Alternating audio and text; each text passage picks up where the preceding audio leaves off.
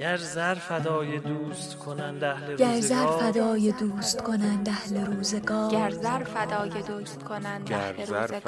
دوست کنند اهل روزگار، گر زر فدای ما سر فدای پای ما سر رسالت فدای رسان پای رسالت رسان دوست. گر زر فدای دوست کنند اهل روزگار، دوست کنند اهل روزگار، ما سر فدای پای ما رسالت سر رسان. فدای پای رسالت رسان. گر زر فدای دوست کنند اهل روزگار، ما سر فدای پای رسالت ما رسان. سر فدای پای ما رسالت سر رسان فدای دوست. پای ما رسالت سر رسان فدای پای رسالت رسان دوست. هان رسالت رسان.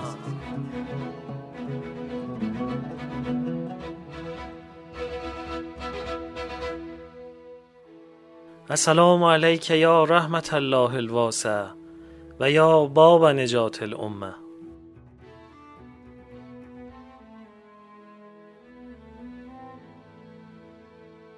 هان ای مردم، از پندی که خدای با بد یاد کردن از علمای یهود به اولیای خود داده است عبرت بگیرید. آنجا که گفته است چرا عالمان دینی و احبار مردمان را از گفتار گناه‌آمیز باز نداشتند. و خداوند میگوید کسانی از بنی اسرائیل که کفر ورزیدند گرفتار لعنت شدند، تا اینجا که میگوید آنان بد میکردند و خدا بر آن عالمان از آن رو عیب گرفت که از ظالمانی که میانشان بودند امور زشت و فساد را میدیدند، اما آنان را به سبب چشم داشت نعمتی از ایشان و یا ترس از قدرت آنان از کارها باز نمی داشتند، در حالی که خداوند فرموده است از مردمان بیم نداشته باشید و از من بترسید. و خداوند فرموده است مردان مؤمن و زنان مؤمن بعضی بر بعضی دیگر ولایت دارند، به کار نیک فرمان می دهند و از کار زشت نهی می کنند. در این آیه خداوند از امر به معروف و نهی از منکر به عنوان فریضه الهی آغاز کرده است، زیرا می دانسته است که اگر امر به معروف و نهی از منکر ادا شود و به برپا داشتن آن توجه شود، همه کارهای واجب محقق می گردد، چه آسان باشد و چه دشوار. چون امر به معروف و نهی از منکر دعوت به اسلام است، همراه با جلوگیری از ستمها و مخالفت با ستمگران و تقسیم کردن سودها و غنیمتها و گرفتن صدقات از محلش و مصرف آنها و به کار بستن آنها در اموری که حق آنهاست.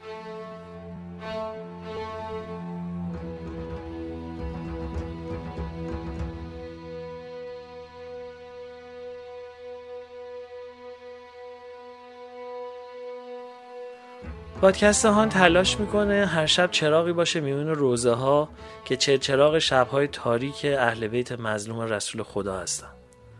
گرچه دوریم، اما دلمون میخواد الله بدونن تنها نیستن و مردم ما با همه وجود غمگسار و سوگوار اونا. بود منزل نبود در سفر روحانی.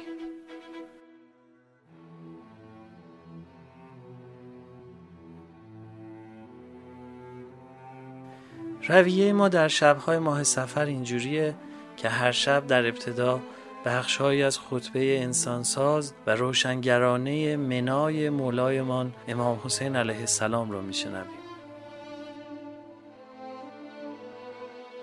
بعد کلماتی از امام حسین علیه السلام رو به همراه شرحی کوتاه مرور میکنیم.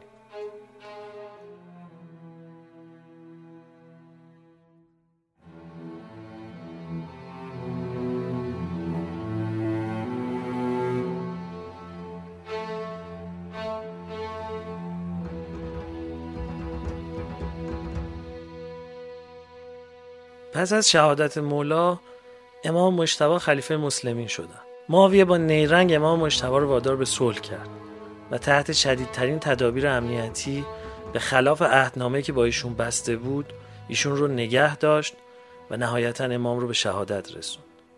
همونطور که میدونی معاویه هر روز فشار به یاران و شیعیان علی رو بیشتر میکرد تا اونجا که 4 بخشنامه صادر میکنه و اونا رو به سرتاسر دنیای اسلام میفرسته.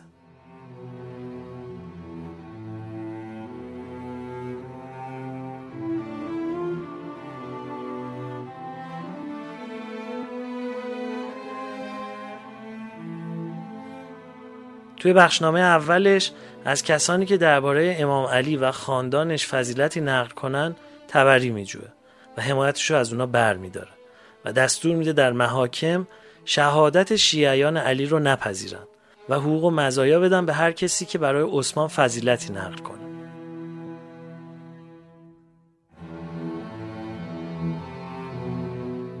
معاویه در بخشنامه دومش دستور میده درباره فضائل صحابه و 2 خلیفه یعنی عمر و ابوبکر حدیث نقل کنن و مشابه فضائل امام علی برای صحابه کرامت بسازن و این کار رو باعث روشنی چشم خودش و البته کوبیدن علی عنوان میکنه.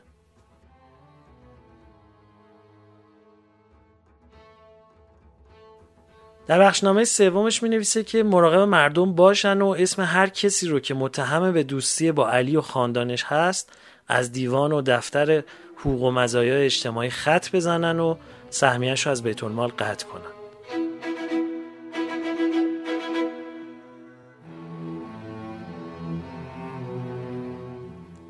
نهایت نفرتش رو در بخشنامه 4مش خرج میکنه و میگه هر کسی رو که متهم به دوستی با خاندان علی هست تحت فشار شدید قرار بدین و خونش رو بر سرش خراب کنین تا عبرت بشه برای دیگران. برخلاف تصور خیلیا و چیزی که انتظار دارن، سرور ما امام حسین علیه السلام 10 سال به همون رویه امام مجتبی عمل میکنن تا پیش از مرگ معاویه. 2 سال قبل از مرگ معاویه یعنی سال 58 هجری به رغم تمام تهدیدها و خفقان سنگینی که بوده، امام حسین در مراسم حج در صحرای منا بزرگان صحابه و انصار رسول خدا و تابعین رو از زن و مرد به خیمه خیلی بزرگی دعوت میکنن. نوشته شده که 200 نفر از اصحاب که محضر رسول خدا رو درک کرده بودند و 800 نفر از تابعین جمع میشن و به صحبت‌های افشاگرانه امام گوش میدن. امام در 4 محور شناسوندن ماهیت ضد اسلامی بنی امیه به مردم، روشن کردن این مطلب که قدرت داشتن به معنای حقانیت نیست، ترغیب اونا به انقلاب بر ضد ستمگران و تاکید به لزوم جهاد فرهنگی و نشون دادن راه و رسم مبارزه با بنی امیه و تمام ظالمان صحبت میکنن. لحن امام و یادآوری فضائل امیرالمومنین و جایگاه گرانپایه اهل بیت نزد خدا و پیامبر بی اندازه ارزشمند و باور نکردنی و زنده کننده است.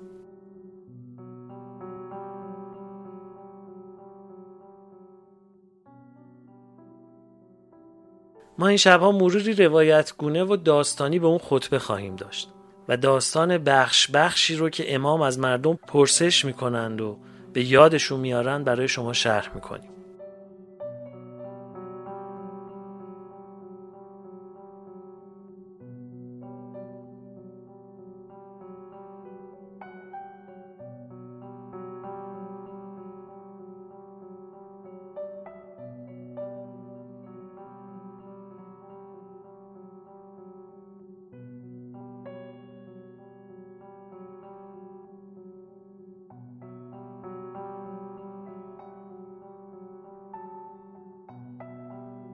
گنجینه ها هم مروری بر تعزیه و عزاداری در نواحی مختلف کشور و اقوام هست.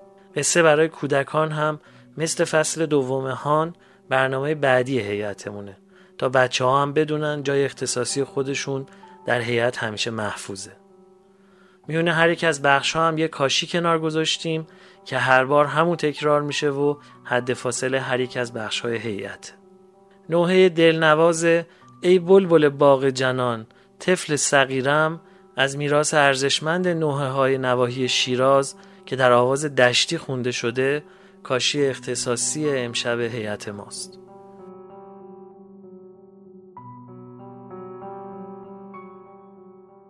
هان رسالت رسان، فصل 3 پادکست هان، شب نخست، نسیان مسلمانان.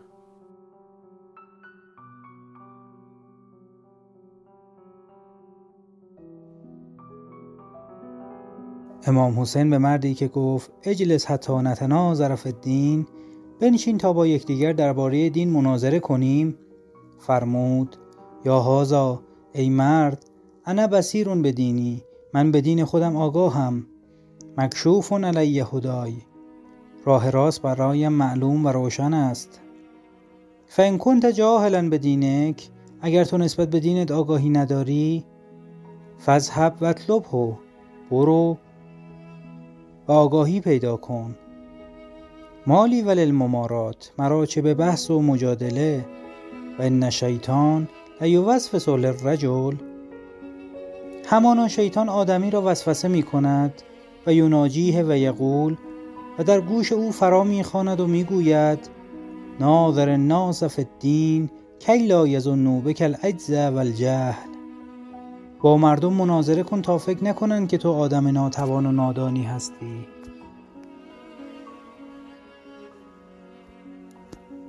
پیامبر اسلام می‌فرمایند ما ضل قوم بعد ان هداهم الله الا اوتوا الجدل، هیچ گروهی را بعد از آن که خدا هدایتشان کرد گمراه نشدند مگر آنکه گرفتار جدال شدند.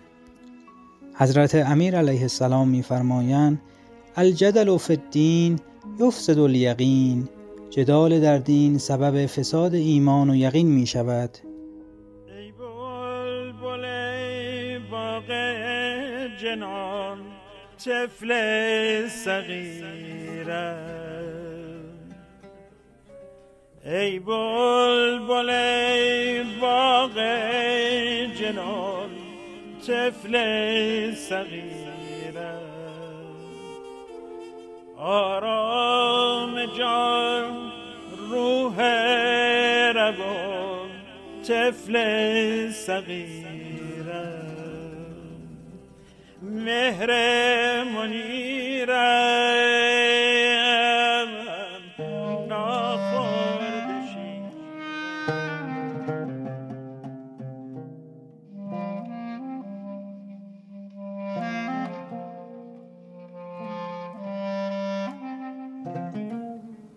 اولین بادهای پاییز که می‌وزد، تاکدارها کم کم دست به کار می‌شوند و رعیت را به باغها می‌گمارند تا انگورها را سبد کنند.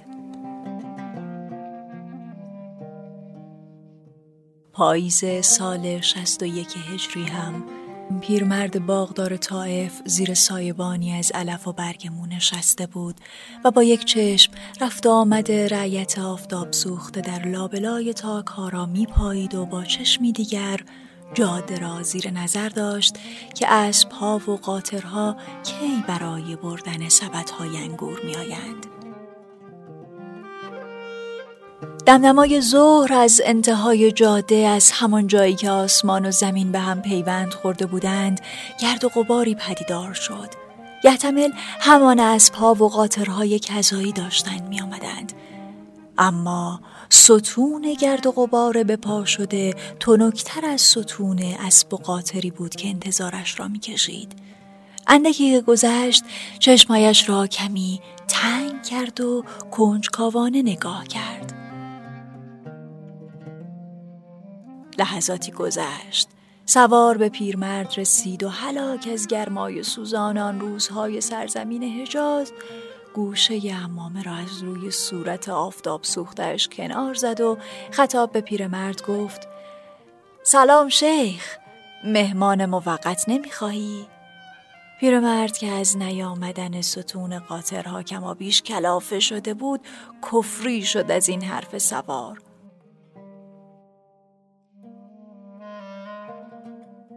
موقت یعنی چه؟ در خانه من در خانه خودت است.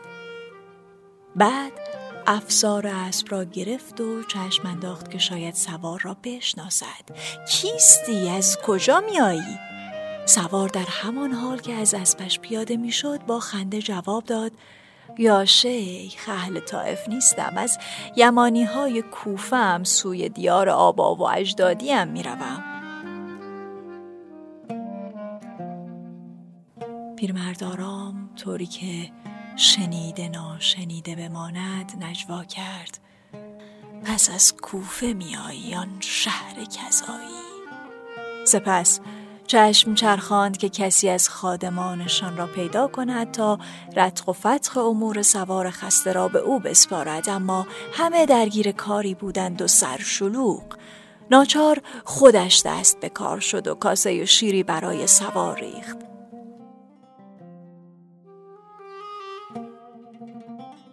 مرد یمانی، چه خبر از لشکرآباد کوفه؟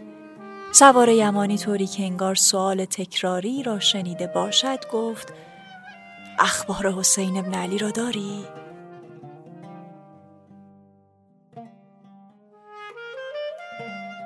پیرمرد همچنان که مشغول کاسه بود سر تکان داد که کم و بیش. بالاخره رسید به کوفه یا نه؟ و سوار انگار که گفتگویی 1000 بار را تکرار می کند گفت: بس خبر نداری؟ قاضریه را می شناسی؟ حسین را دم قاضریه کشتند. ناگهان هوش از سر پیرمرد پرید. رگ‌هایش چنان خشک شدند که انگار سیخ داغی در آنها کرده باشند. یعنی چه که کشتند؟ حسین ابن علی را؟ پسر پیامبر را؟ کی؟ مطمئنی؟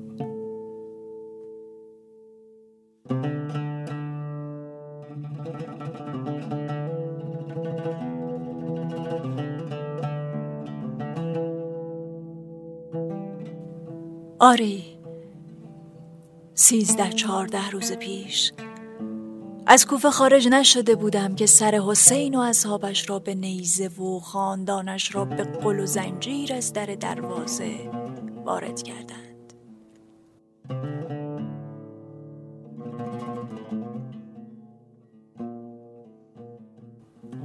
و بعد سیر تا پیاز ماجرا را برای پیرمرد تعریف کرد.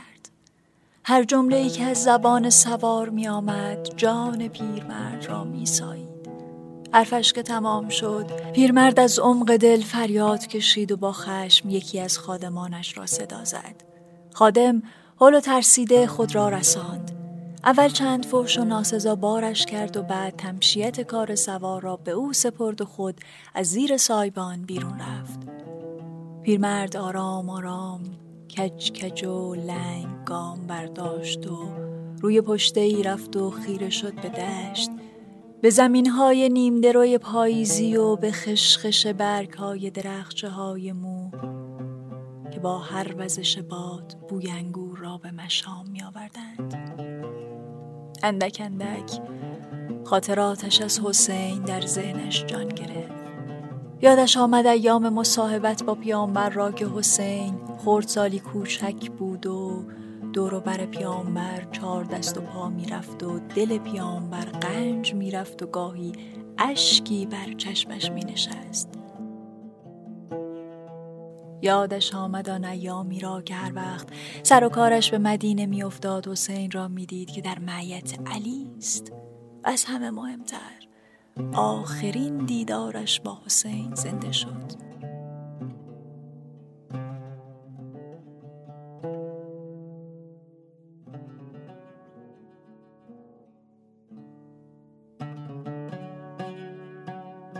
انگار همین دیروز بود 2-3 سال قبل تمتع مشرف شده بود و همراه با خیل خدم و حشم دستن در کار اعمال بود.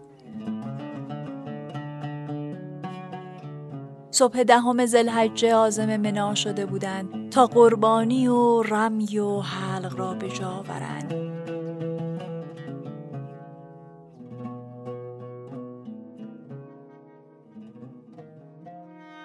در یکی از ایام بیتوته پیکی بر او وارد شد و خبر آورد که حسین همراه عبدالله ابن عباس و عبدالله ابن جعفر به منا آمده و شما را دعوت کرده به خیمه‌اش. پیرمرد خود از صحابه پیامبر بود و شأن و منزلتی داشت، اما دعوت کننده حسین بود، بزرگ بنی هاشم و تنها پسر دختر پیامبر بر روی زمین. نمیشد رویش را زمین زد، پس بیچون و چرا راهی خیمه حسین شد.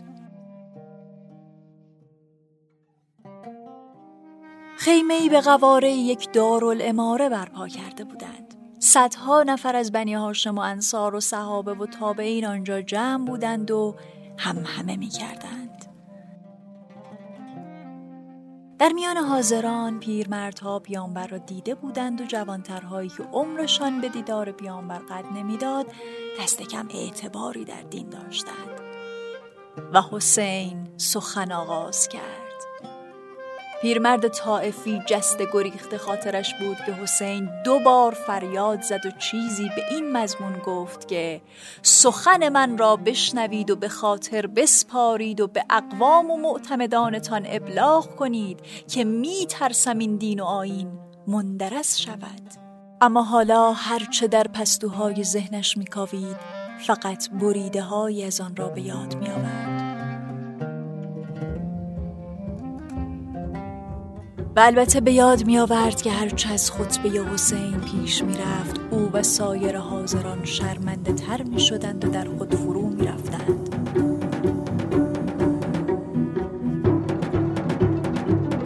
چه بود آن حرف هایی که آتش شرم به جان حضار افکنده بود؟ حسین فریاد می زد که تک تک شما نزد مردم ارج و قربی دارید که همه اش از صدقه سر دین و پیغمبر خداست. مردم شما را اکرام می کنند و بر خود مقدم می دارند. امید می رفت که شما حق الهی را اقامه کنید اما کوتاهی کرده اید. حسین نیشتر به جانشان می زد که خودتان را صاحب حق می دانید اما نه مالی در راه خدا بذل کرده اید و نه جانتان را برای خدا به خطر انداخته اید و نه با کسی از برای خدا دشمن شده اید. پیرمرد آرام آرام تکه های دیگر سخن حسین را به یاد می آورد. از کنجهای نکشوده ذهنش به یاد آورد در اوج قدارگی معاویه بر او تاخت و طعنه نثار اجتماع عرب کرد که عجیب نیست که وقتی شما بزرگان قوم باشید فریبکاری ستمگر بر سر کارتان بیاید که بر بندگان خدا ظلم می کند و دستور می دهد که بر معزنه ها و منبرها به علی دشنام ببندند و اسلام را وارونه کنند اما شما لام تا کام حرفی نمی زنید.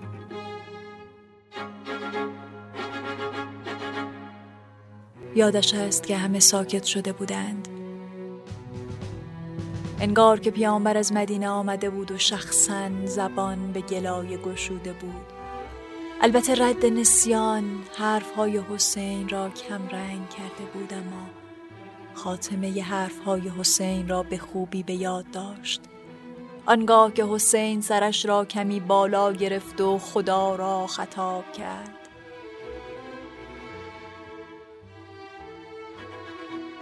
بارالها تو میدانی که ما نه برای قدرت به پا خاسته ایم و نه برای زیاده خواهی بلکه فقط برای به پا داشتن ارزش‌های دین قیام کرده ایم. و بعد چشمان نافذش را در میان حاضران گرداند که اگر شما ما را در این مسیر یاری نکنید ظالمان بر شما قدرت می‌یابند و خودتان هم دست خاموش کردن نور پیامبر می‌شوید. اما ما توکلمان به خداست. 2-3 سال از آن روزها گذشته بود و حالا خبر حسین رسیده بود.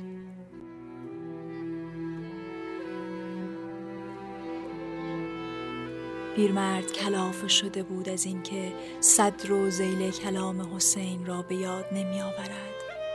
غرق همین افکار بود که صدای شیهه اسب آمد. با بیمیلی نگاهی انداخت. ستون 4 پایانش از راه رسیده بودند و آن سوار یمانی رفته بود. انگار نه انگار سرش را چرخاند به سوی افق، درست آنجا که زمین به آسمان پیوند خورده بود و انگار که آتشی در گرفته باشد ستونی از دود به آسمان می رفت. باد می وزید و این بار نه بوی انگور که بوی دود می آورد.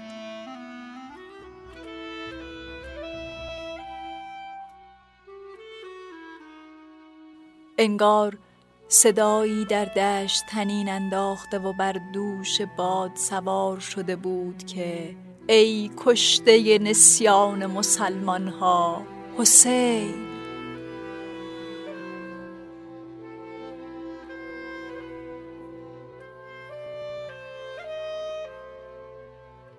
ای بلبل باغ جنان طفل صغیره،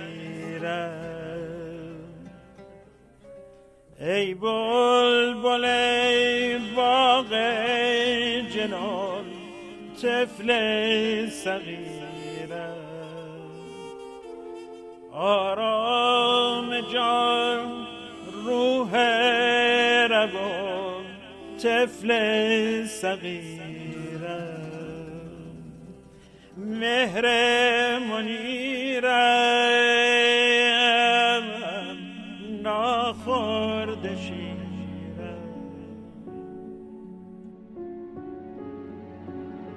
اشتلم خانی یا پهلوان خانی هنگامیه که اشقیا با قلوب گفتگوهاشون رو بیان میکنن. یکی از فرمای آوازی مورد استفاده برای اشتلم خونی خوندن بحر طویله. بحر طویلی رو که از زبان اشقیا بیان میشه رو بحر طویل مخالف میگن و بحر طویل بیان شده از سوی اولیا بحر طویل موافق.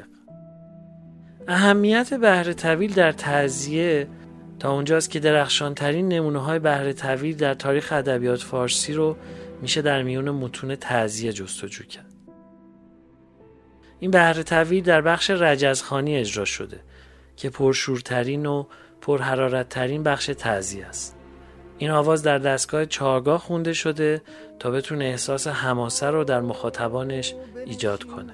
اینجا آقا سید حمزه حسینی بحر طویلی موافق میخونن که با هم میشنویمش. اگر لشکر تاید ز خطاب و ختن و چین و زماچین و رومیه و قسطنطنیه بلخ و بخارا و ز سمنان و ز دامغان و دگر سرحت ایران و دگر ملک صفاهان که اندر دل عباس نخوفی یو نبی می نه ملالی نه هراسی، چنان تیغ کشم از کمر و نعره کشم از جگر و یاد کنم حیدر و برهم بدرم لشکرت ای زاده خناس. اما گوش کن از صفت شاه شهیدان، همه دائم به رکوع و همه دائم به سجود، همه چون قاسم اکبر، همه چون شیر دلاور، همه وارث به فرات و همه لب تشنه آب، که از ظلم شما 9 شب و 9 روز به اولاد بنی هاشم آبی نرسیده است. اما غرض شم بدان جمله مقصود حسین ابن علی این بود ای کافر سرسخت سیه بخت، که در روز جزا خلق خدا شاه گدا خار نگردن. ساعت یوم جزا بالاخص تعزیه داران و اللهم بکشم نعره بمانند علی، باب کبارم و نظاره نمایید بر این هیبت و این شوکت. به حسب میر غضب سید عالی نسب از نسل گوهربار بنی هاشم و عبدالمطلب زاده عین الله و نور الله و سر الله و باب الله. پدرم خواجه قنبر بود و ساقی کوثر، که بود زوج به زهرایت هر باب شبیر و شبر و قاتل امر انتر و فاتح خیبر، که نام نشان او یعنی معظم به علی ابن ابی طالب شم. نشنیدی پدرم پادشه نادشاه کرد به ایران اون قوم عرب، به حق حیدر صفتر به بطولون گل احمر، به حسن کشته الماس، به حسین صاحب عباس.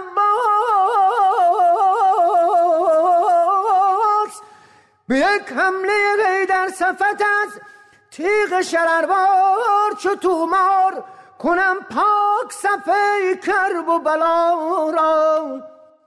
برو به شمر رقا جای دگر دام بنیزون که ندانی، که اندر برنقا بنهیدام خدا لعن کند هم به تو و هم به یزید. اون سگ بیدین جفاجو و جفاکار. باغ جنان طفل صغیره، ای بلبل باغ جنان طفل صغیره. آرام جان روح روان طفل صغیره، مهر منیرم ناخورده شیره.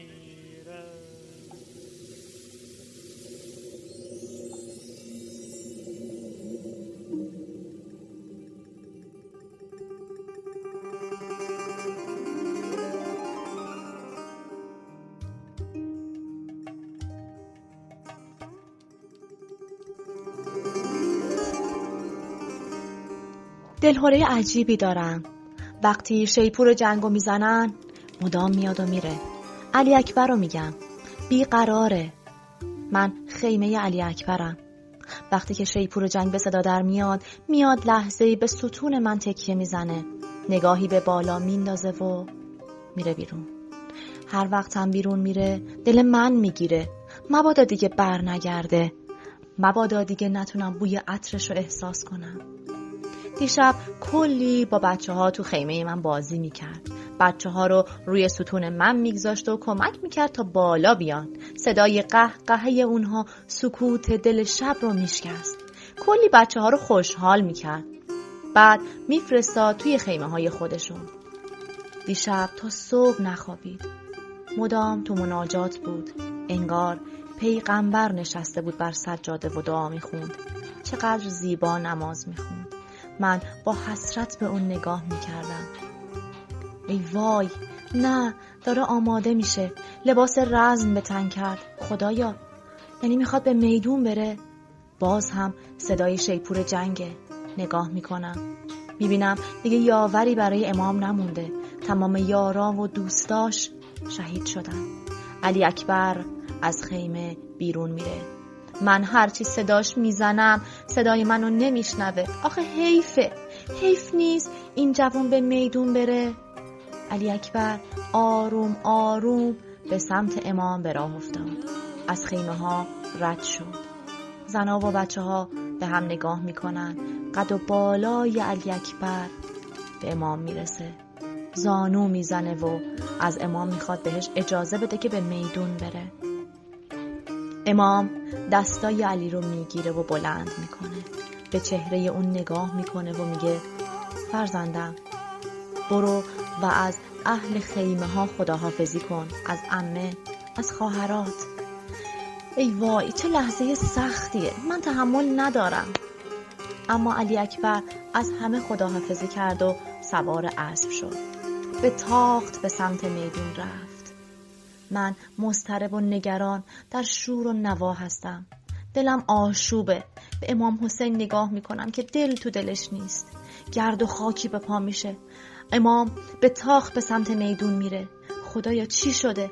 علی اکبر کجاست؟ هیچ کس نمیتونه تکون بخوره. بعد از لحظه هایی امام بر میگرده به سمت خیمه ها. خوشحال میشم، اما نه، داره به سمت من میاد. نه، خدایا، خدا کنه اشتباه باشه. امام اومد و وسط خیمه من به ستون تکیه داد. دیگه وقت و نوبت منه. باید به خواب برم. ستون رو کشید، پارچه های خیمه به زمین افتاد و من بیهوش شدم.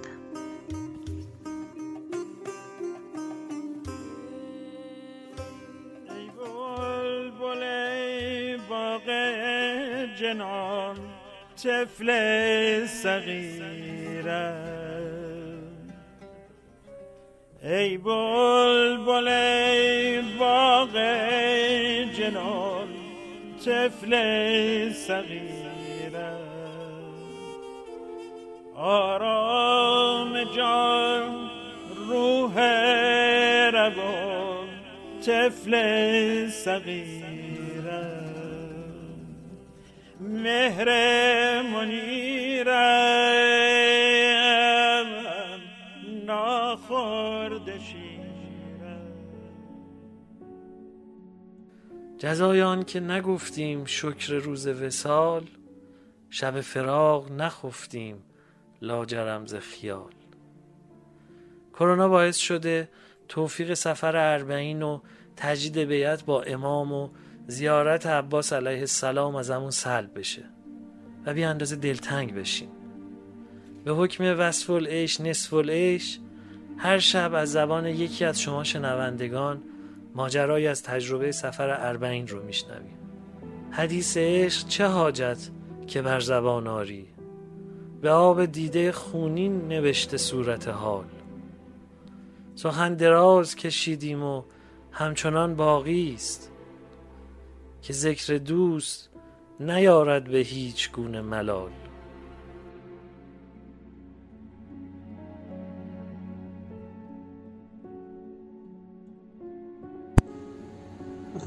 اربعین سال 96 بعد از 1000 تا راه رفته و نرفته بالاخره قسمتم شد که برم کربلا. همیشه یادمه که میگفتن بدبخت اونیه که کربلا نرفته، بدبخت‌تر اونیه که کربلا رفته. من نمیفهمیدم اینو تا روزی که رفتم. من یه عادت بدی داشتم، موقعی که میرفتم یه جای زیارتی همون موقعی که میرسیدم نمیرفتم زیارت کنم و تا روز آخرم دیگه قسمتم نمیشد. دقیقاً سفر کربلا هم همین اتفاق افتاد. روزی که رسیدیم کربلا من خسته بودم، نرفتم زیارت کنم و 3 روزی که اونجا بودیم انگار یه چیزی، یه کسی نمیذاشت من برم زیارت. شب آخری که قرار بود فرداش برگردیم من خیلی ناراحت بودم و همش با خودم میگفتم که من بدم، من خوب نیستم، ولی از من بدتر خیلی هست. چرا اونا تونستن زیارت کنن من نتونستم؟ دلم شکسته بود واقعا. فرداش که خواستیم برگردیم خیلی اتفاقی تو مسیر ترمینال گم شدیم و 4-5 ساعت دور خودمون چرخیدیم تا ترمینال رو پیدا کنیم. بعد 4-5 ساعت نزدیک های حرم حضرت عباس بودیم. دوستای من گفتن که برو اگه تونستی زیارت کن بیا. من وسایلم گذاشتم و زدم به دل کوچه پس کوچه های کربلا. از این کوچه به اون کوچه بعد 20 دقیقه 25 دقیقه رسیدم به یک کوچه‌ای که دیدم یکی از درای ورودی حرم حضرت عباس رو برومه، همون دری که بالاش نوشته السلام علیک یا کفیل العباس. رفتم جلوتر، ضریح حضرت عباس رو دیدم و از دور سلام دادم. گفتم من بستم، من دیگه چیزی نمیخوام. خیلی اتفاقی تر مسیرم خورد به بین الحرمین. من به پدر و مادرم قول داده بودم که براشون نماز بخونم اونجا. براشون نماز خوندم و تو مسیر برگشت از راه دور ضریح امام حسین رو دیدم و از دور سلام دادم. برگشتیم تهران. من کلاً کم خواب میبینم، اما 2 شب بعد از این که رسیدیم تهران یه خوابی دیدم که هنوز بعد 4 سال با جزئیات یادمه. خواب دیدم تو حرم حضرت عباس نشستیم، کلاً 4-5 نفر. درای حرم بسته شد، یکی از درای حرم باز شد، چند تا سینی غذا آوردن بهمون دادن، ما غذا رو خوردیم. بعدش پیاده راه افتادیم سمت حرم امام حسین، اونجا هم زیارت کردیم و من از خواب پریدم و من مطمئنم هیچ کسی مثل من تا الان نتونسته حرم امام حسین و حرم حضرت عباس رو زیارت کنه. از قدیم گفتن که خوابها قرار نیست حجت ما برای انجام دادن یا انجام ندادن کاری باشه، ولی خب اینم باید قبول کرد که بعضی خوابها اونقدر واقعی و شیرین هستن که با جزئیاتش تا سالها یاد آدم میمونه. از همین دست خوابهایی که آدم دوست نداره هیچ وقت با هیچ جور بیداری عوضش کنه. جنان طفل صغیره، ای بلبل باغ جنان طفل صغیره، آرام جان روح روان طفل صغیره، مهر منیرم ناخورده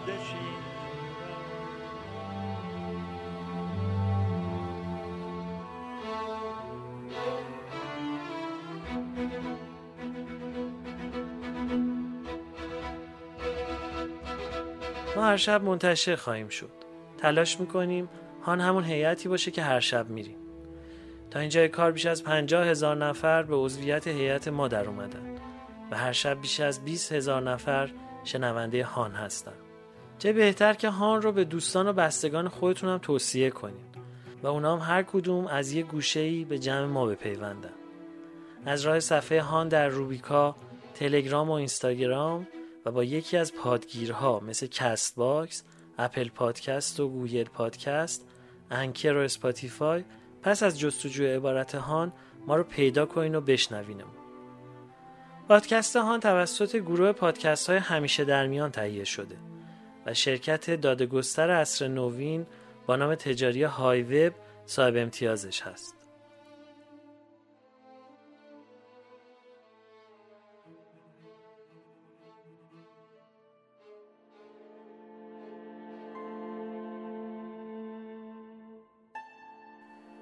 موسیقی پادکست با آهنگسازی آقای علی صمدپور بود. شرح سخنان امام حسین علیه السلام با آقای روحانی بود. روایت خطبه منا رو با صدای خانم مژده لواسانی شنید. خانم سمیرا خانزادی قصه خردسالان رو نقل گفتن و زحمت تهیه روایت 40 با آقای محمد مهدی حاجی پروانه بود. و من محمد حسین بنکتار تهرانی به همراهی یارانم در گروه پادکست های همیشه در میان میزبان شما در فصل 2 و 3 پادکست هان هستم.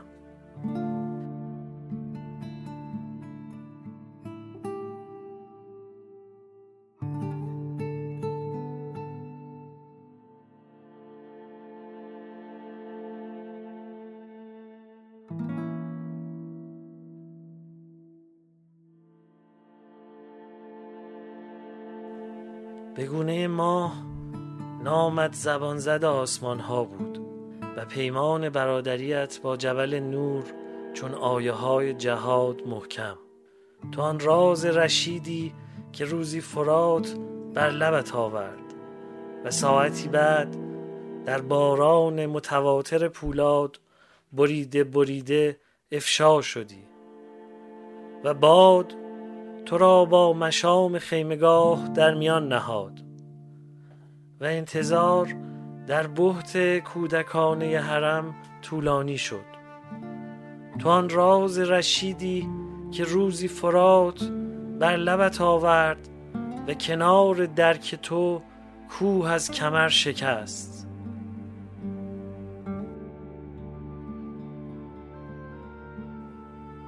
یا حسین، پایان سخن پایان من است، تو انتها نداری.